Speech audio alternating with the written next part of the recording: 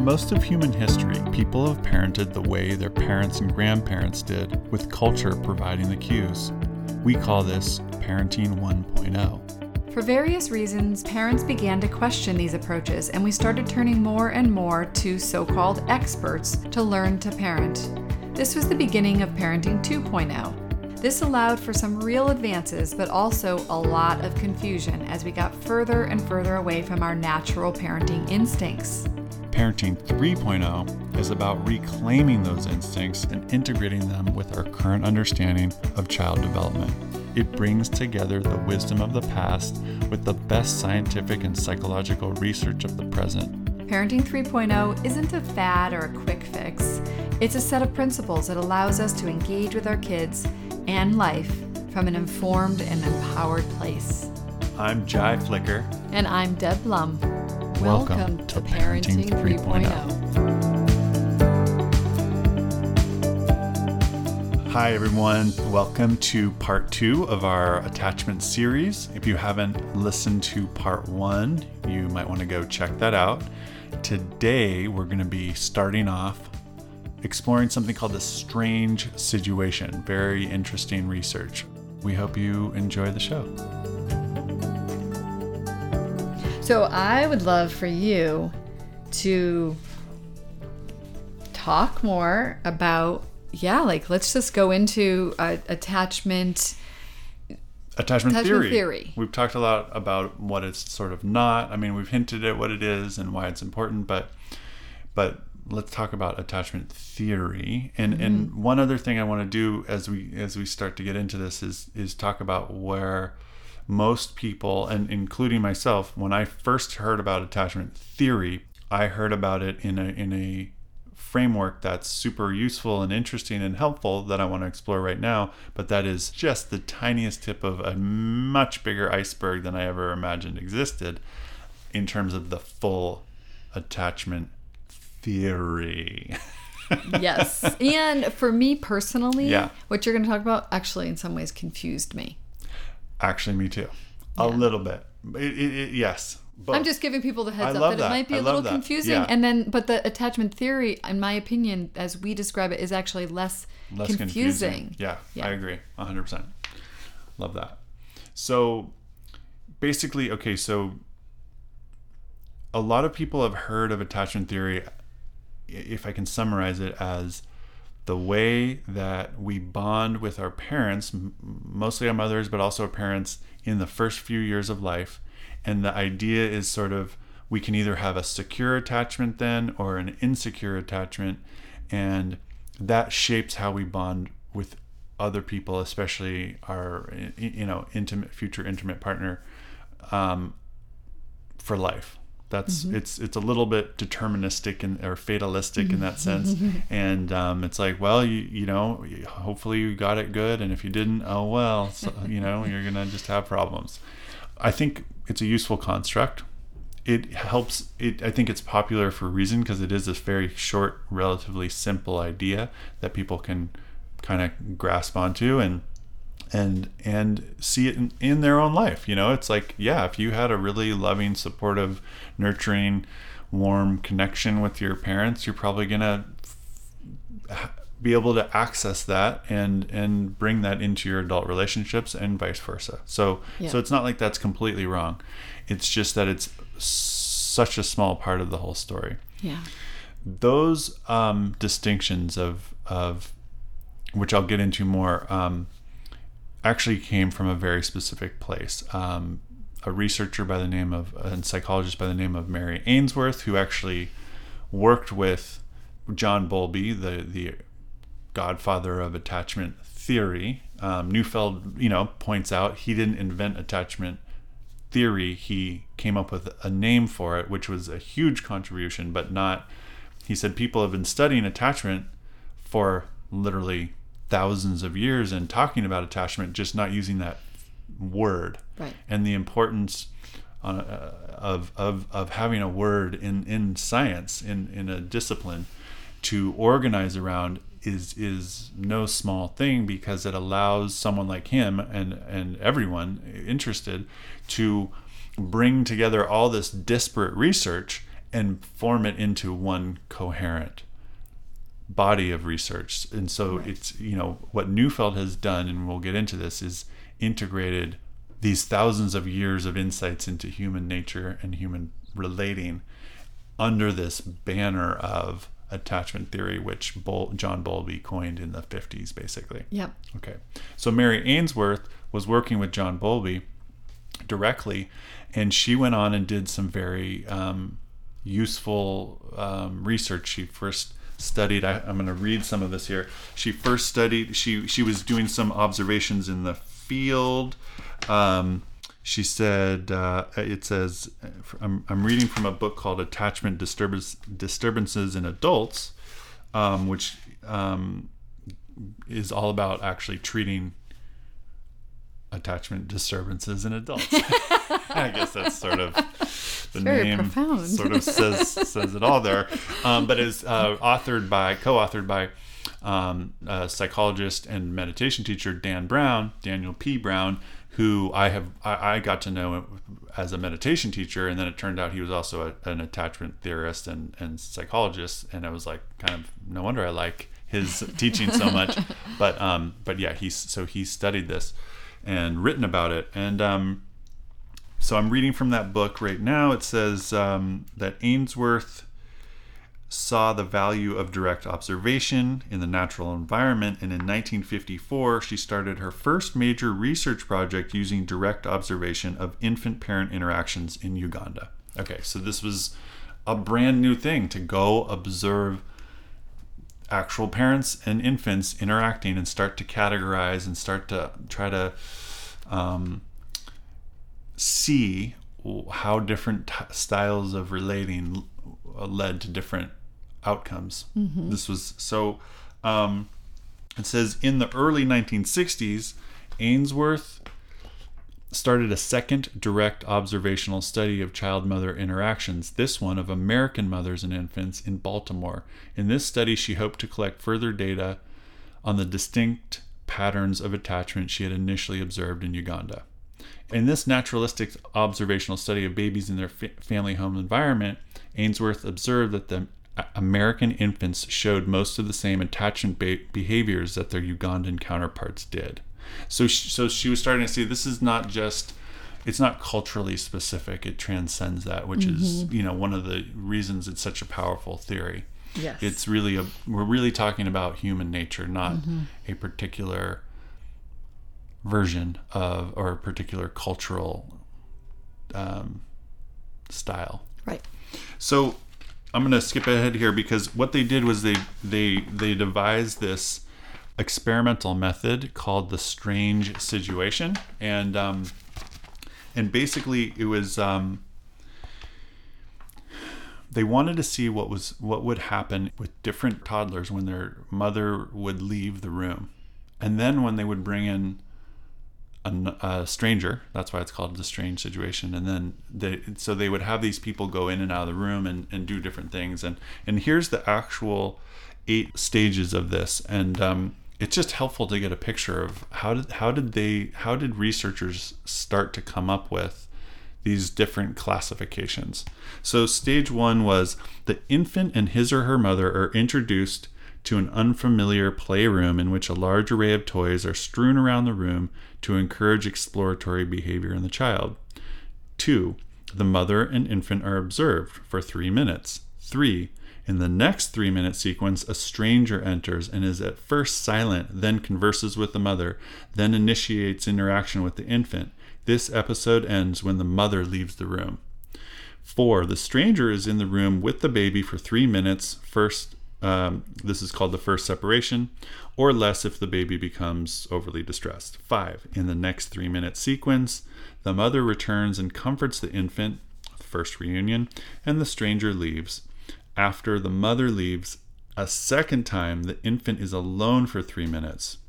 7, the stranger returns and focuses on the infant for 3 minutes. And then 8, the mother returns and comforts the infant while the stranger leaves. Okay, so basically you have the mother playing with the child, and then the stranger comes in and talks to the mother and then interacts with the child, and they're starting to see like how receptive to this stranger is this child?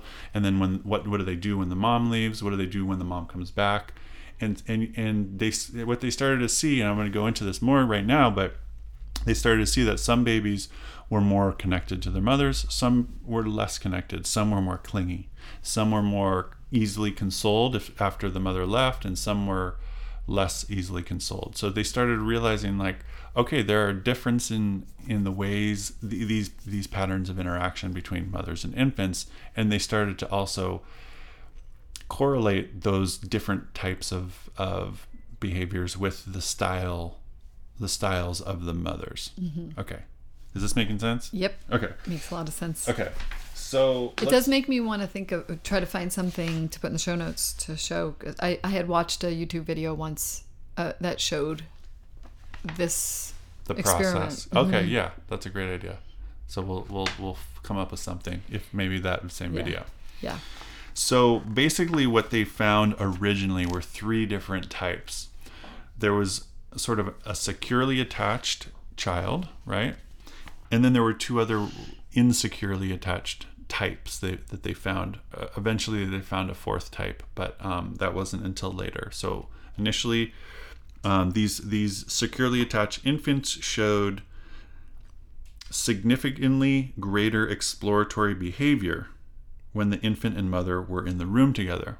So I meant to mention this before, but basically the early construct of attachment showed 2 sides, 2 kind of rhythms. There was the like connection part, and then there was the exploration part. And Bowlby himself observed that babies and infants and toddlers who were more securely attached to their mothers mostly, but to their parents, were far more likely to venture out and explore their environment, which is was actually surprising at first, because they were looking at attachment as a proximity seeking drive.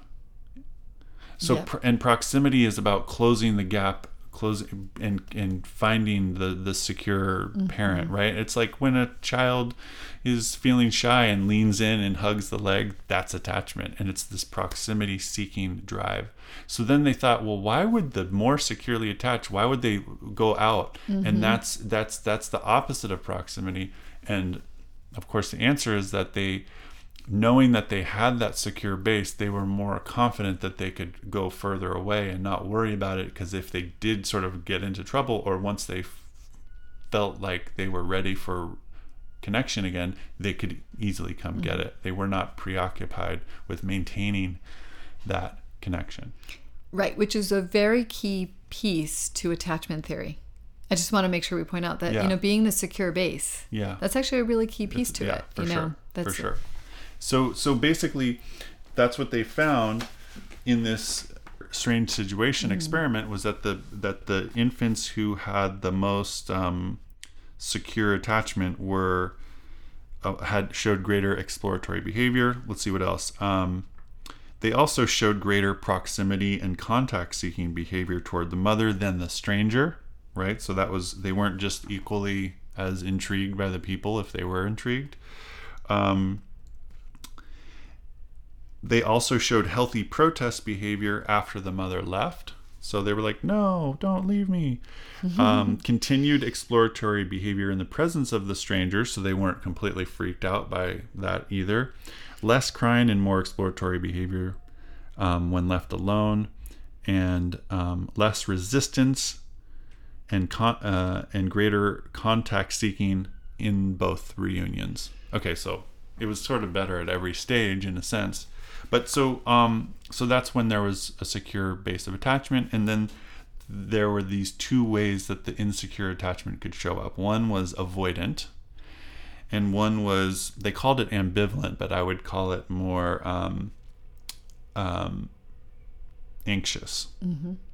So the avoidant type of insecurity was they had the infant had sort of learned that they couldn't quite rely on that secure base, and so they just said, well, I'm gonna stop looking for it. And so they were higher on the exploratory behavior and lower on the proximity seeking. So they would go, well, let me read it. It says they called it Group A for avoidant. Group A infants were characterized by avoidance of the mother.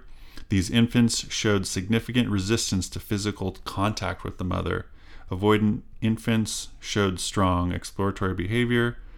And, well, there you go.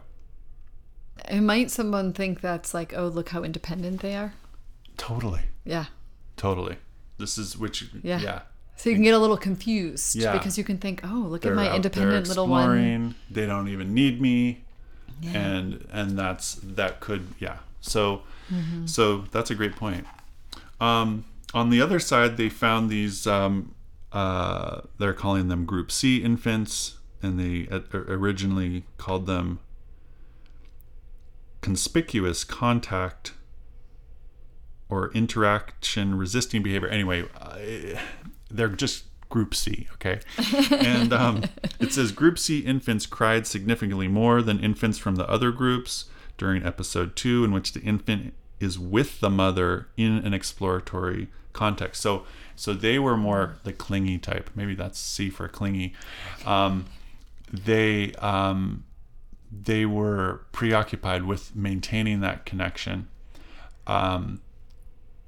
And so they never felt like they could trust it, so they wouldn't explore. It says, in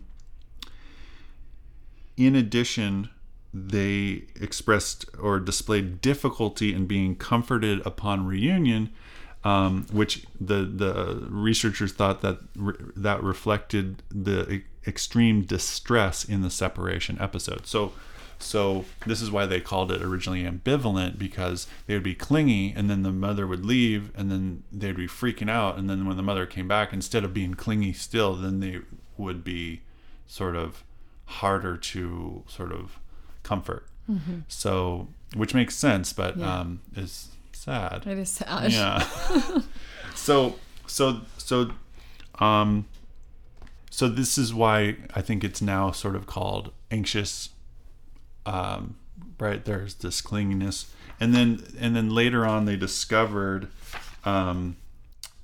what is called disorganized attachment, which sort of didn't fit into any of the other three patterns, and for simplicity's sake, is sort of like a mix of them, and it's just sort of all over the place, and it seems to be related to more severe trauma, where these babies would be like at 1 minute really rejecting, and then another minute like really clingy, and then maybe rejecting again, and then like just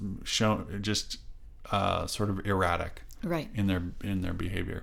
So those are sort of the current 4 categories, and just to kind of, for me, to help keep track of them all, I think of it as just there's secure, and then there's insecure. And of the insecure types of attachment, you could either be sort of clingy or sort of avoidant or dismissive, or, venturing out but not wanting that closeness. And then there's this 4th category of just kind of being all over the place. That's great. You know why I realized why I was confused by it all this time? It was because when I would look at it as an adult, try to figure out what I am. Yeah, and but then I didn't feel like even though I knew attachment from like Neufeld's attachment, I still wasn't exactly sure how to connect all of the pieces. Yeah. And I'm not suggesting you should do that right now, maybe, but like I think I wanted to know, well, what do I like besides what I need to do to create secure attachment? That one was more clear. Like I kind of was, what do I need to not do? How do we create these other things? And even though I felt like I remember reading about it, and I definitely felt like it was much better for me to put that aside a little bit, for sure, and then just come into attachment theory the way that I think both of us really feel through Neufeld, and through the approach of like, okay, how can I reawaken my natural instincts instead of getting all caught up in the fear of right, or even, oh my gosh, or even just the categorization. I definitely think there's it was kind of a fun thing to kind of go, okay, well, what am I? What's Yeah. my attachment style? And to kind of oversimplify it. And there are surveys or whatever that, or not surveys, but assessments you can take online that kind of says, oh, you have generally this style of attaching. And then it would be like, okay, I'm a this kind of attacher. And what does that mean? And it was a nice, simple paradigm to kind of grab onto. Yep. But I completely had the same experience where once I started learning the fuller version of attachment theory from Neufeld, I was like, you know what, I'm gonna just not even try to like integrate this in. I'm just gonna set that aside. It didn't even seem useful really anymore. Right. That's kind of how I feel about it. Yeah. Yeah. It's sort of like anything. As soon as we start labeling, we start putting ourselves in a box as if like that you're just fixed there. Like that's who you are, and then that's just what you have to deal with. And I think, I know for me, and I think for you too, that I want to have a much more hopeful view on this, and not look at this and again go back to the part that we said before, that like it's never too late. Yes. And and ideally it's never too late, meaning the parent can step into the role of prioritizing attachment with their child. But even still, people who are avoidant or anxious, whatever, and whatever, if you take that assessment and you find out that you are, it's still, we as adults aren't lost causes either. That's right. And actually, I think there was, even in the literature, a belief or at least a hypothesis that it's like you have this window of attachment development at 0 to 3, and then it gets fixed, and that's it.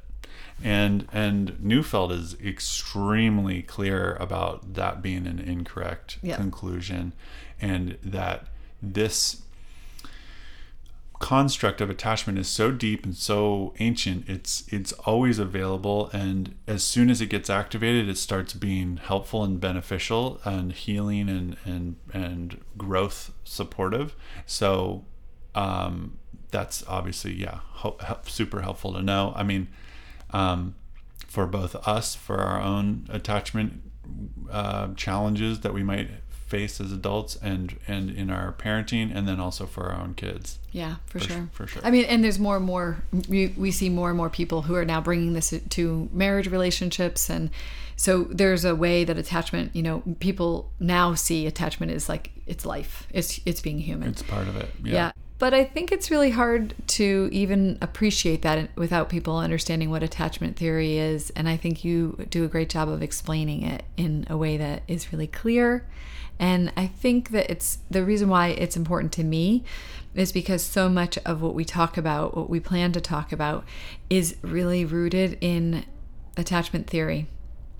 And so without understanding this for people, I think it might leave people a little bit lost every once in a while. And so it's like a good primer for future conversations. Yeah, it's such a foundational concept in what I think both of us are going to be talking about, and how we think about parenting and supporting children. So I'll just dive in here. I mean, almost everything I'm about to share is really coming from Dr. Gordon Neufeld, Canadian psychologist and developmental theorist, and he just gives the most comprehensive kind of theoretical framework of attachment and how it works that I've found anywhere. So I think people will see as we get into this just how rich this material is, and how much deeper it goes than just do you have a secure attachment or an insecure attachment. And as helpful as that is, that is such a tip of a much bigger iceberg. For sure. So basically, Neufeld defines attachment as a drive that relates to the pursuit of proximity. And to me, proximity, that word, I'm using it because he does, but it over time has come to mean something different than just what it did when I first was introduced to it. But closeness, I think, is a more intuitive word there. Pursuit of connection and closeness. And it can be physical closeness, and it's also psychological closeness. And so there's this very basic human drive for proximity. And the reason it's so primary is because that's how we get our needs met, both emotional but even also physical when we're born, is through relationship. There are many animals that when they're born, they actually can just walk immediately and go start eating food, on their own. But obviously human infants are not able to do that. So the primary drive is to bond. Neufeld, interestingly, he has a chemistry background, and so he kind of does this thing that I love where he says, well, it's not just that attachment is fundamental to humans and even animals. He says it's also a fundamental principle of the entire universe, and says that if you look in chemistry is all about bonding of elements and atoms and there's these and gravity, even physics, it's all about attraction and connection and things sticking together. And he, as you know, talks also about in biology the trees and plants and flowers, rooting into the ground is a form of attachment and connection. So he really, when I first heard that, I at first I was a little bit skeptical as to is he kind of taking this too far? A little bit. There's a part of me, and then the more I thought about it, the more I really realized, like, this is a universal principle, and the way it shows up in us is through these human social connections, and at the core of that is this idea of attachment. Yeah.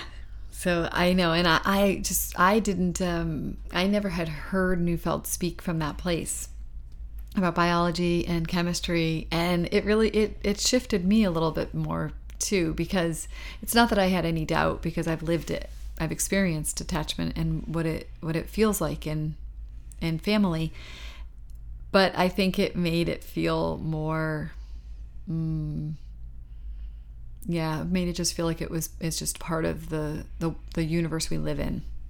The very fabric. Yeah. So there's a few really core key ideas that help start to explain how attachment works, not just what it is. And one of those is that there's an attachment. There are complementary attachment instincts, one in the child and one in the parent.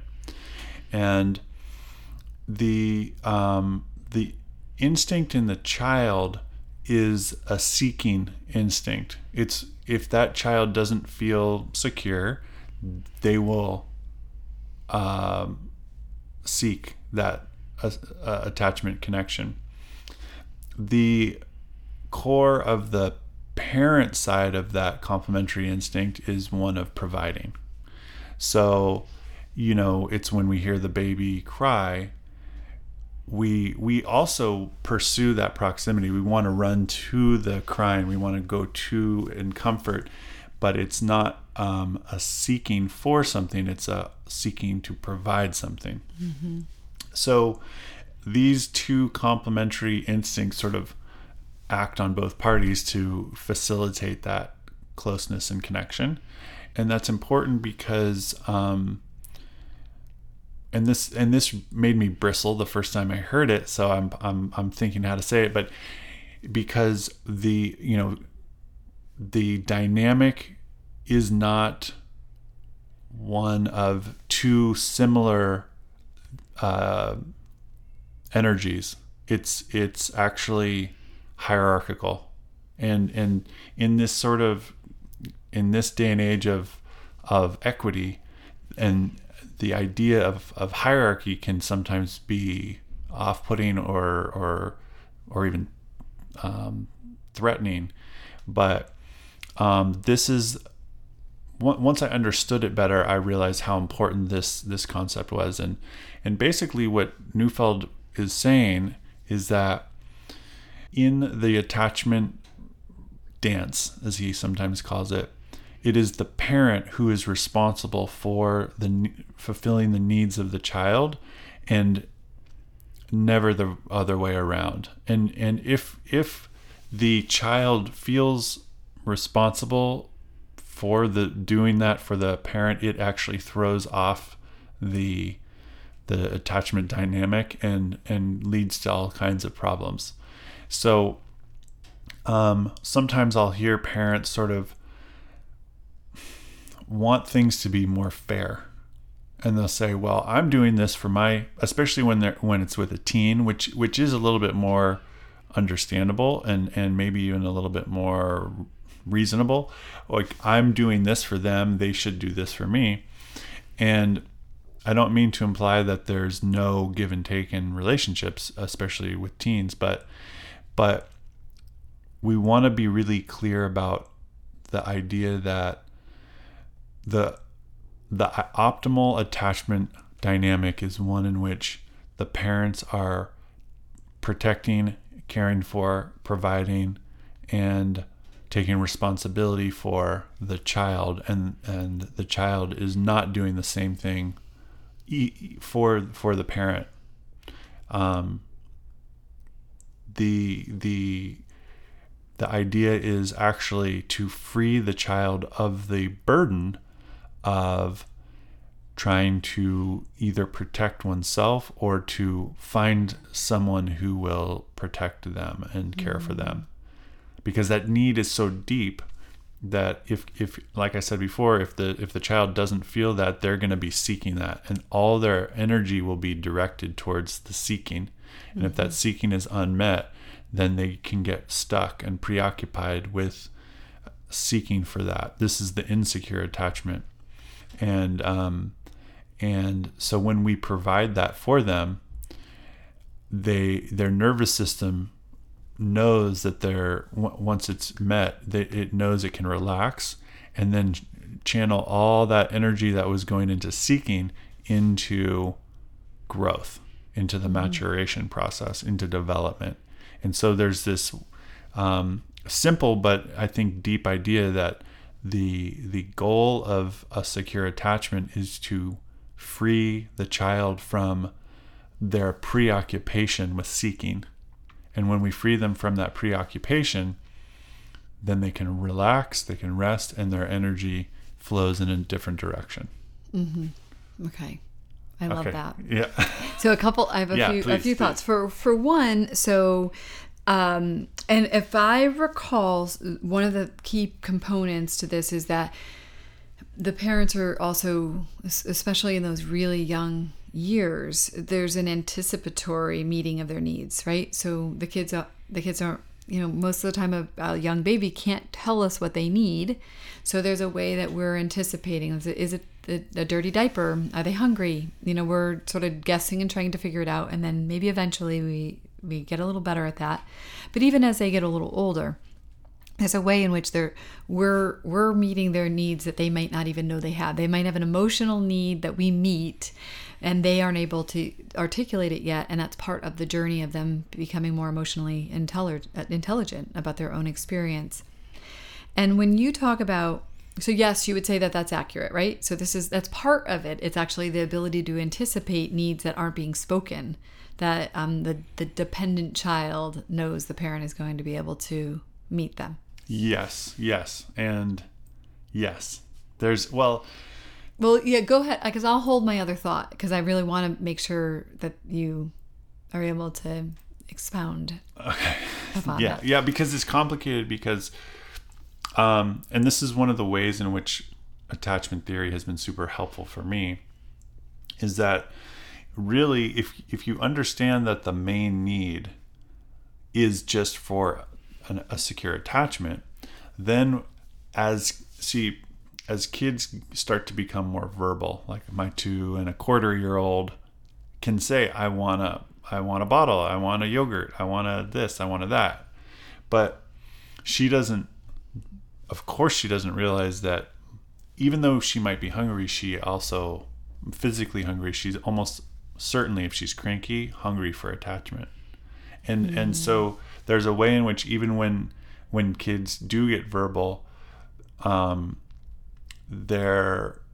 if we take, it's a complicated thing, because if we take, we don't want to ignore the information they're providing, because if she's saying she's hungry for food, then that is probably true, but it's very difficult for children or of any age to articulate their attachment needs. Mm-hmm. And so if we provide their attachment needs for their attachment needs, then we're meeting them on a deeper level, and that physical hunger, I think the two even get mixed up a lot, because when we're very young, physical connection and nursing and food are all kind of interconnected. And so, this is a thing that happens frequently where eating and becomes so associated with love and connection. And I think that's why. So there's a way, and I'm going to take it one step further here, that when kids go from just expressing their needs to becoming demanding, there's a way in which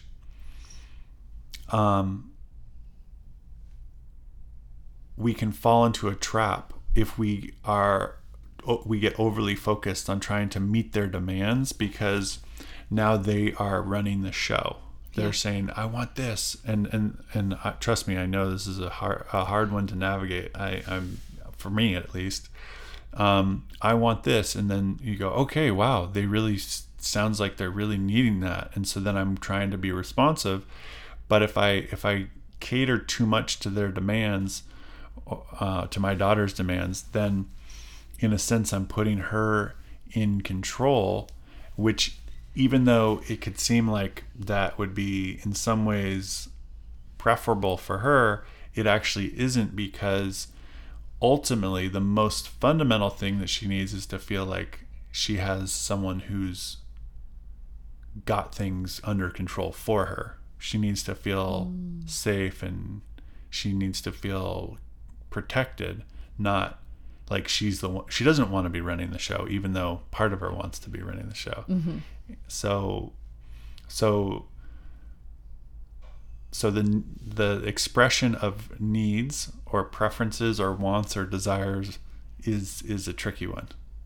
It is so tricky, and that's part of what was on my mind when you were talking. And I was glad you went into it, because it is a tricky space to. Well, I think there is something to be said for differentiating between needs and preferences too. There are a lot of times when I know I eat when I know what I really needed was connection. And so I'm positive that if I'm doing that, I happen to know I'm not the only person who does do that, but also I'm imagining that does probably start at a young age, where sometimes our child does want to eat, and maybe a cuddle would have been, would have satisfied that. But the problem is, a lot of times once we get to the point where we think that that's what we need is the food, then it would have had to have been more anticipated up front. Like, we would have had to have been making sure their cup was filled before they even asked for it. And that's, I guess, what I mean about some of the anticipatory stuff is that, attachment theory, the idea that we are there to fulfill their needs, it's really, yes, when they're very young, we're fulfilling their physical needs and their emotional and psychological needs. As they get older, they're able to fulfill more of their physical needs. they can start to go get the food that they want on their own, or they can, teenagers, we're not fulfilling every physical need of theirs anymore, but still fulfilling their emotional and psychological needs to some degree. I certainly feel like that's still my role with my teenagers, is that I want them to have autonomy, and I also want to be the person that they come to, when they're going through something. So I know for me, it wasn't as hard for me to differentiate this for some reason. I don't know why. And I really want to pick that apart and understand why I didn't have a harder, I didn't have a lot of times where my kids tipped to the place where they became demanding.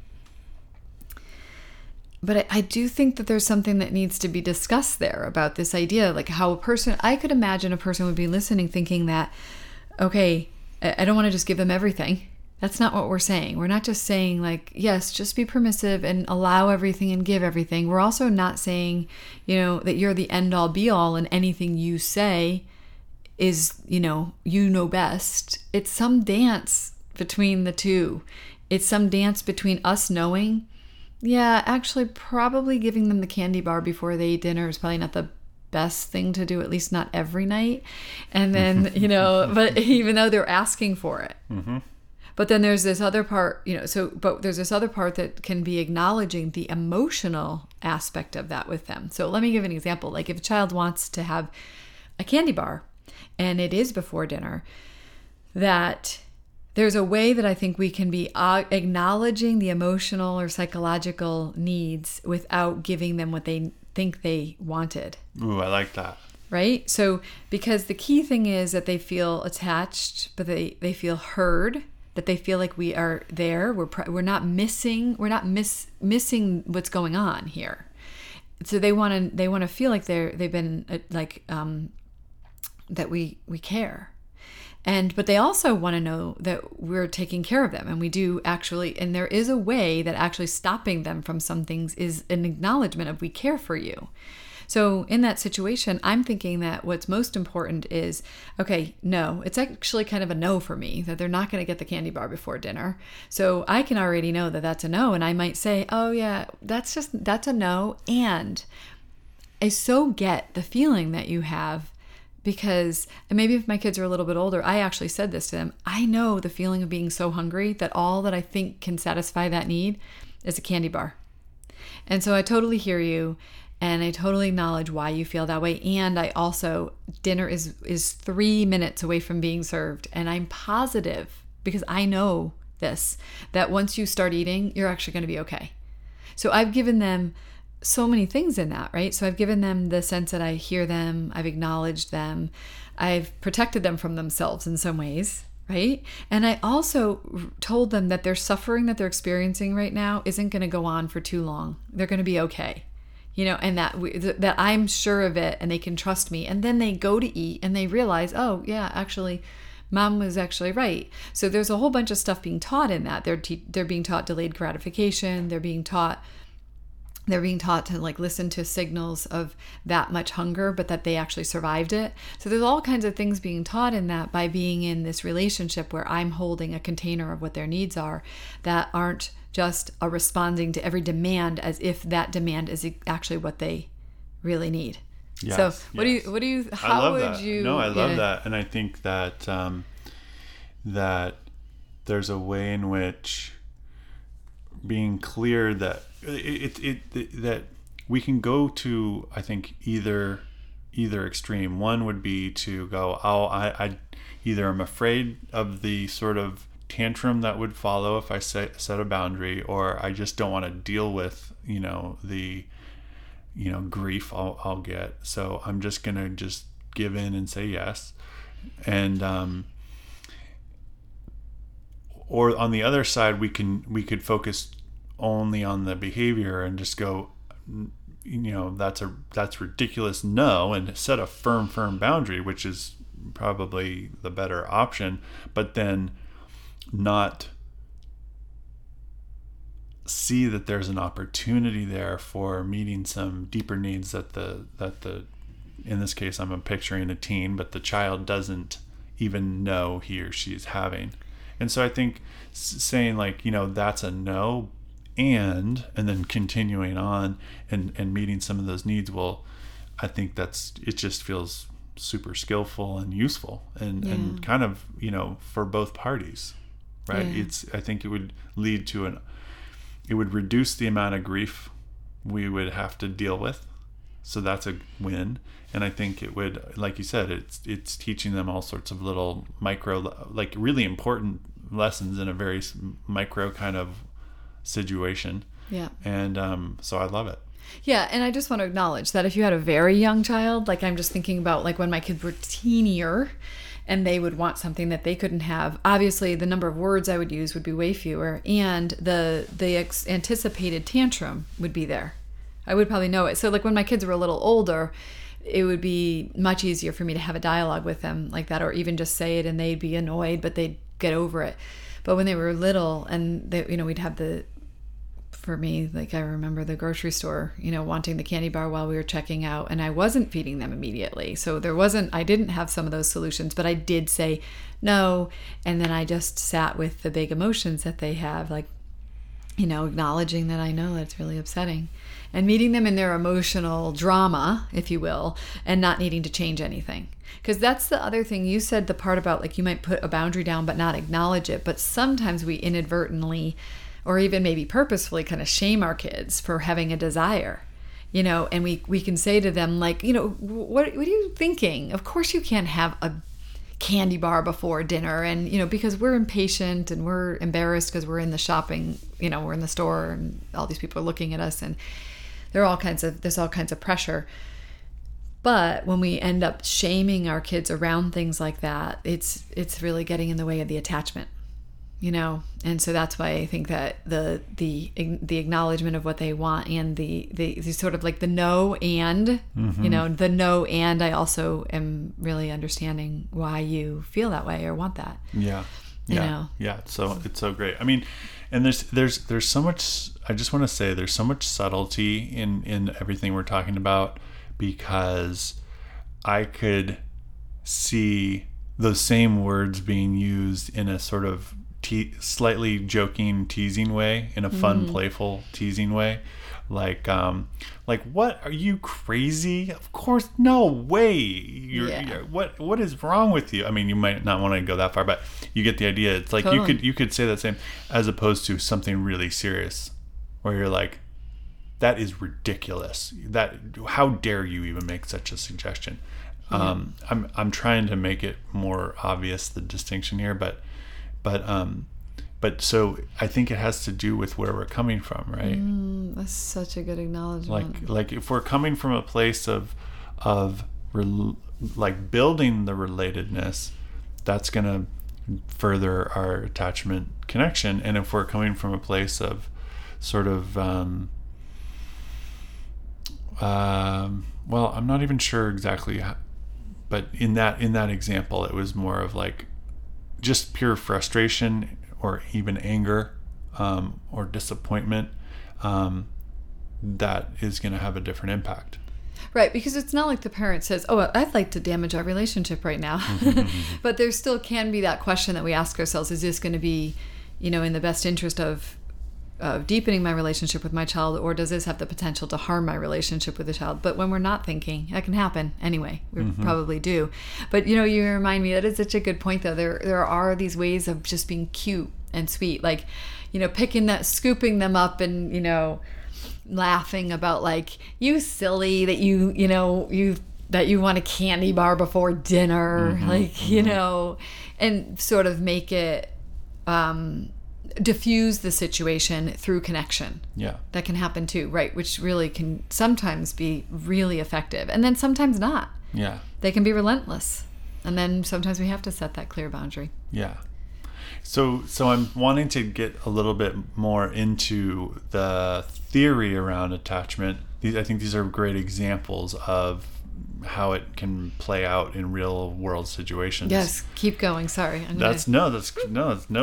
I welcome it. I'm just thinking, one of the things that really blew my mind about Neufeld's framework was that he has this, it's not just that we attach, there's different ways that we attach, and those ways evolve in an ideal situation. with the first 6 years of life, each year there's a different way that becomes possible to attach. He's very clear to point out that most of us don't get all the way through this progression without getting stuck along the way. And so for me, hearing about this really kind of was both interesting, helpful, but also personally illuminating in a somewhat, it wasn't challenging, it was just raw. It felt very raw because it was going to such core elements of my own life experience. So I think it's helpful to listen to this both through the lens of thinking about a child, but also thinking about one's own childhood. So here we go. Thanks, everyone. That's a wrap for part 2 of our attachment series, and we invite you to check out part 3 that'll be launched next week. It's gonna be good. I promise. It's gonna be good. So, and we ask you to subscribe, to share, to rate and review. Super helpful. So we really appreciate it. We do appreciate it. All right, thanks. Take care. Bye. Bye.